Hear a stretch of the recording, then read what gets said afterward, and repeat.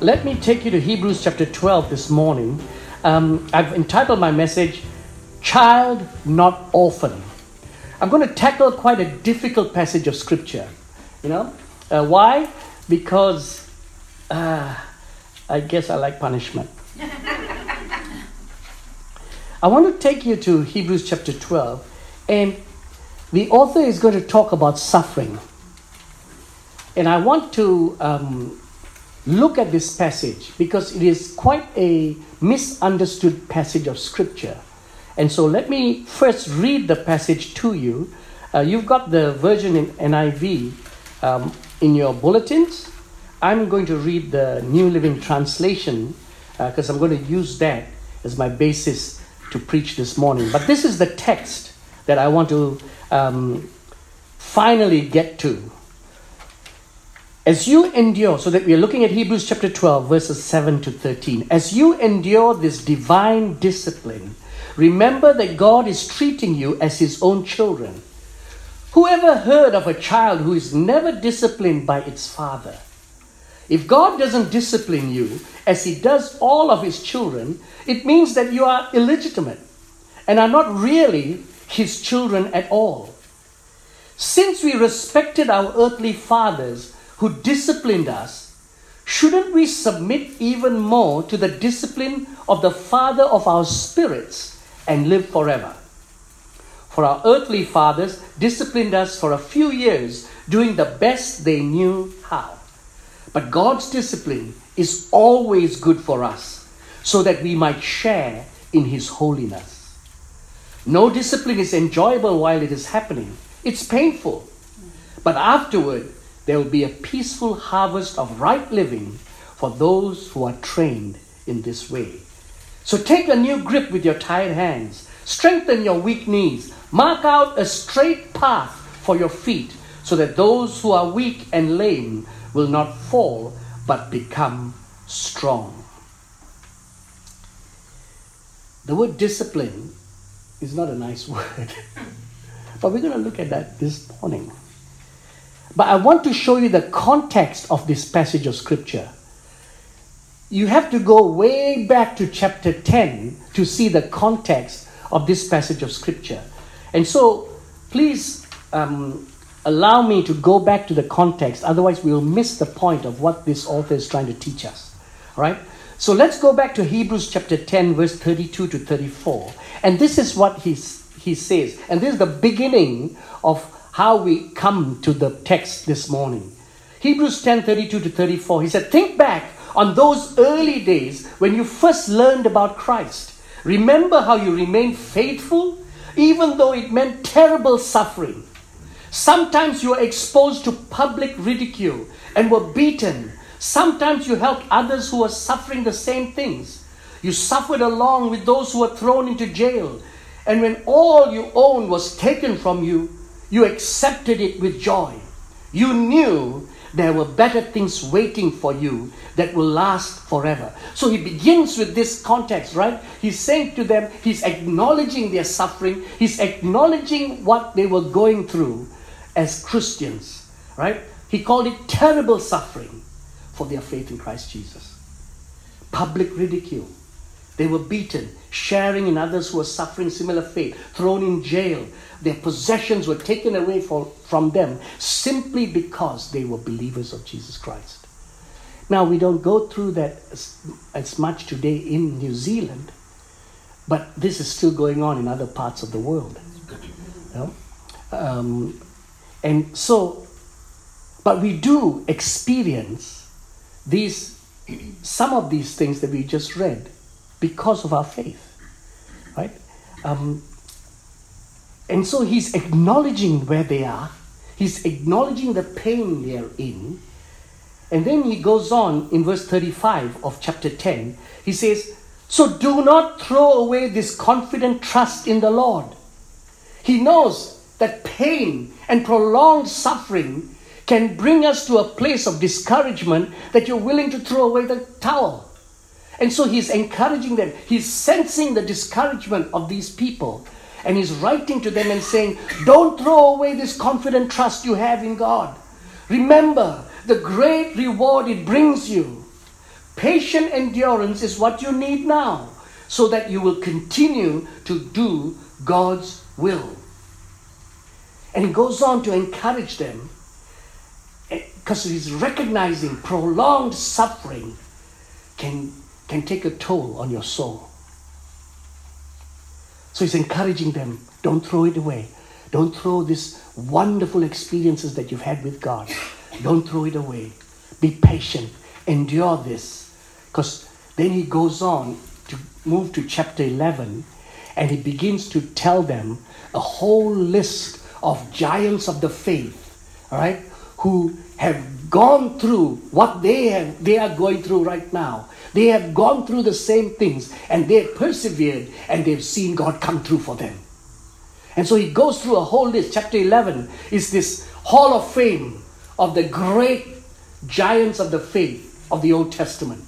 And one by one, he goes through these wonderful men and women of God that were mentioned in the Old Testament to connect these ones who are suffering to these giants of the faith that they look up to.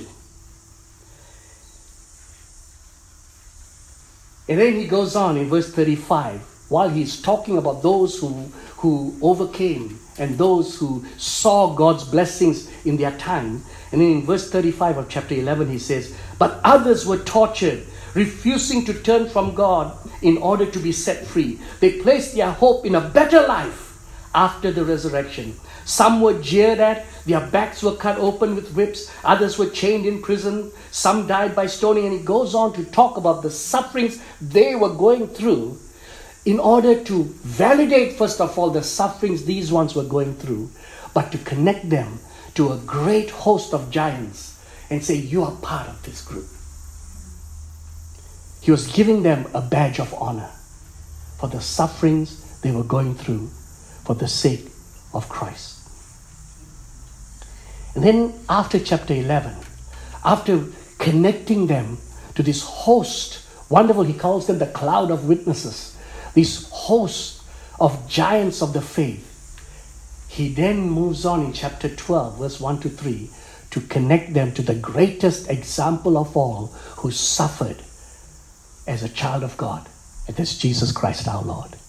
And then he goes in verse 1, therefore, since we are surrounded by such a huge crowd of witnesses to the life of faith, let us strip off every weight that slows us down, especially the sin that so easily trips us up. You can hear this encouraging word. He is loving when he's talking to them. He understands that when you are hit repeatedly by suffering, when you are hit repeatedly by discouragement, when you are hit repeatedly and pulled down constantly, sometimes it's quite easy for sin to latch on to you. And so he's understanding that, and he's saying, you're running a race. Don't let any baggage cling on to you. Just take it off. Right? So he says, strip it off, every weight that slows us down. And then he says this, let us run with endurance the race God has set before us. We do this by keeping our eyes on Jesus, the champion. Keeping our eyes on Jesus, the champion,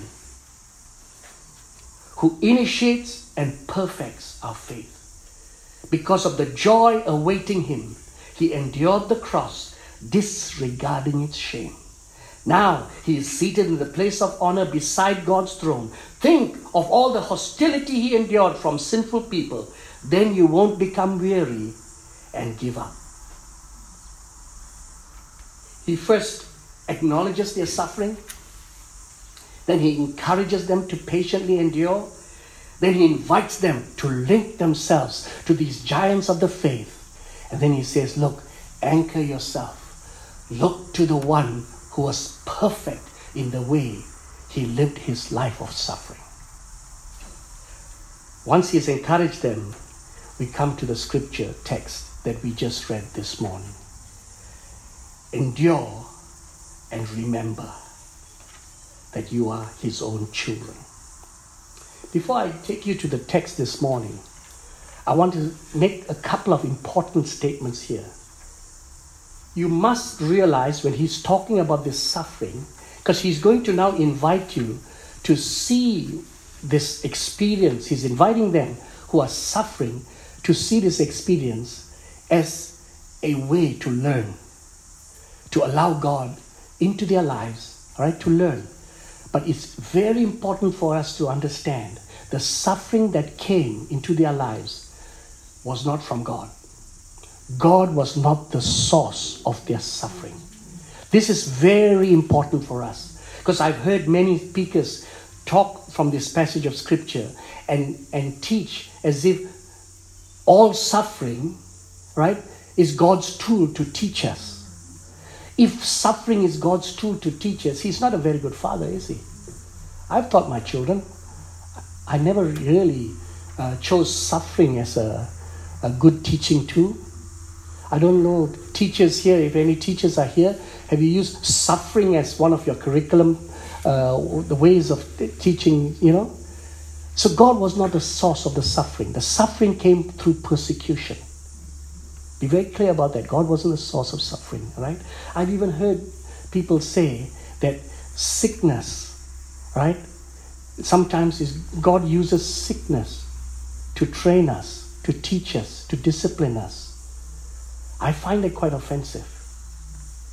It's offensive because I, as a human father, I would rather take my child's sickness upon myself than to give the child a sickness to teach them. And if I, who am wicked on earth, would do such things and feel such things and have love for my child, I find it offensive that we would even think that God the Father, who is the Father of all lights, who has no variation and shadow of turning in him, nothing dark about God, I find it offensive that we would even consider that God has brought that suffering upon his child. So I want to say this. The source of the suffering that he's talking about has come from outside, external. And it hasn't come from God. Right?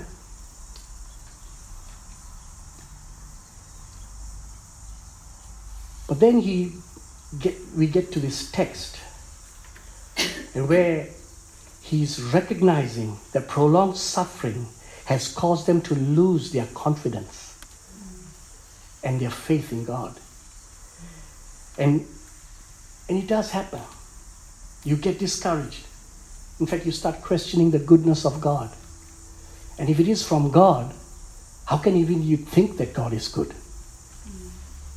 If this is from God, I'm a better God than he is. You know? So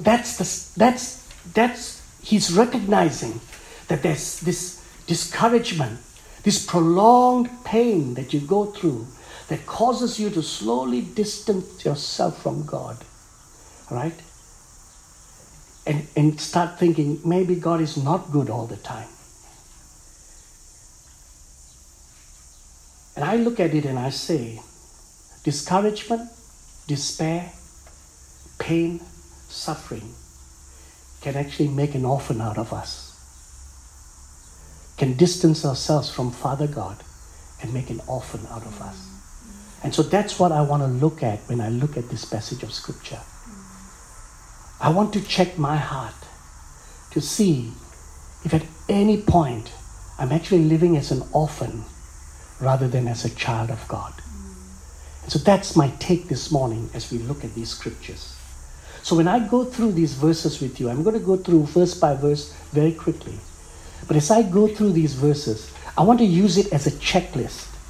And I'm asking myself, am I living as a child of God, or have I strayed into this orphan mindset? And I want to invite you, as you overhear my checklist, that you also reflect on what I'm saying and see if you have drifted away into an orphan mindset rather than holding on to this gift that God has given you as a child of God. So let's start with verse 7. Hebrews chapter 12, verse 7. As you endure this divine discipline, remember that God is treating you as his own children. Now the word in New Living Translation translates it as discipline. The King James goes and talks about it as chastening. I think that's quite unfortunate choice of words. And I'll tell you why. The Greek word is paideia. And the word paideia means tutorage, education, or training. That's what paideia means. I'm not too sure why the translators chose to use the word discipline. Right? But discipline in today's context carries a negative connotation to it. Chastening, even more of a negative connotation to it. But education, I don't know what your relationship with education is. I love education. I'm drawn to study. My wife had to make me promise I would not continue studying after doing 2 master's degrees. Said, at some point of time, enough is enough. But the word there should read training. That should be the word. And so what the author is saying, he's looking at them and they're suffering. And the suffering is beyond their control. And so he's saying to them, may I invite you to turn it on its head. Turn this suffering on its head. All right? And look at it and see if you can go and sit at Papa's knees and let him teach you how he taught his son to go through suffering. Let it be a teaching moment for you as you sit with your father and let him show you how all these giants of faith and how the expert champion went through suffering. Sit on his knees and learn from him. I have found throughout my 50 years of life that the most difficult and challenging times of my Christian walk, the most painful times of my Christian walk, Daddy has sat with me and taught me and talked to me far more than I've heard from him in the greatest successes of my life. And so he's inviting us and he's saying to us, treat it as divine training. So I say to myself this, an orphan doesn't recognize fatherly training. A child embraces the experience. An orphan doesn't recognize fatherly training, but a child longs and embraces for the father to train. Verse 8. If God doesn't discipline you as he does all of his children, it means that you are illegitimate and are not really his children at all. Again, I must go into the Greek. The word illegitimate is the word nothos in Greek. And it means illegitimate, but in the sense of legal standing. In ancient Greek, when they used this word nothos, it was to do with whether the person was a legitimate citizen of Greece or not. All right? Whether he was a legitimate Greek citizen or he was not. So in order to be a legitimate Greek citizen, you had to have 2 parents who were both Greek. If one of your parents wasn't Greek, you cannot be legally a citizen. All right? And so that's where the word nothos came from. It's only used once in our Bible, and it's used here in this text. And so he is saying, if you do not want to have God as your father to sit with you and train you, then really you are saying that you have no legitimate claim as a son of God or a child of God. Right? So this is what I put as my checklist. An orphan doesn't really realize their legal entitlement. A child knows who he or she is. A child knows he or she belongs to family. A child knows when you know your father and you know your father is king, then you know you're a prince. When you know your father is king, you know you're royal. And I want to say to you, know this, don't be an orphan. Know who you are. You are a child of God. You're a child of a king. You are a prince. You have legitimate standing with God. He goes on in verse 9. Since we respected our earthly fathers who disciplined us, shouldn't we submit even more to the discipline of the Father of our spirits and live forever? when I'm working with blended families, it's quite common to hear a teenager in a heated conversation in our room to say to his or her stepfather, "You are not my father. Don't tell me what to do." And sometimes I think, as children of God, it sometimes slips out. "Don't tell me what to do." Right? It may not slip out here, but it sure slips out here. The author calls God Father of our spirits. You know why? When Father God speaks to us, He speaks deep into our spirit. He does deep work with us. His conversations are deep within us. And when He does that work, we truly live. And often struggles with submission. And so I put this here. And often sees submission as life-threatening. But a child sees submission as life-giving. And often sees submission to God as life-threatening. A child sees submission to God as life-giving. Verse 10. For our earthly fathers disciplined us for a few years, doing the best they knew how. But God's discipline is always good for us, so that we might share in His holiness. I put it here, an orphan spirit is always suspicious of God's intentions. Always. What are you up to now, Lord? Why are you doing this now, Lord? Why is this happening to me now, Lord? Where are you, God? So there's always a suspicion about what are you up to, God? Right? And that's the orphan spirit. But then, so I put it here, an orphan sees God's intentions as he is serving his own plan and purposes. Right? But a child sees God as always acting on their behalf. Always acting in their best interest. See, you see the text there.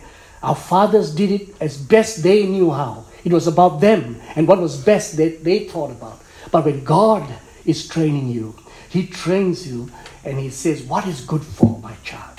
What is the best for my child? He's always looking at the best interest of every one of us as He journeys with us. Finally, verse 11. No discipline is enjoyable while it is happening. It's painful. But afterward there'll be a peaceful harvest of right living for those who are trained in this way. I put it this way. An orphan seeks short-term pleasure. A child endures, trusting that there's certain harvest on its way. Daddy knows what he's doing. He knows what he's doing. No matter what the circumstances around me looks like, I know my daddy knows what he's doing. He always comes through. And that's why the author had to tell them about the giants of the faith. Because with every single one of them, God came through for them. And that's why the author had to tell them about Jesus Christ, the Son of God. Because at every twist and turn, God came through for him. Right till the end. On the third day, he rose again. God came through for him. So be a child. Don't be an orphan. Right? Your Heavenly Father wants to train you. Your Heavenly Father wants you to know that you are part of His family. Your Heavenly Father wants you to submit to His parenting so you can truly enjoy the life He has planned for you. Your Heavenly Father has only your best interest in His heart. Your Heavenly Father has a long-term plan for you so that you will bear much fruit and prosper in and through Him. Be a child. Don't be an orphan.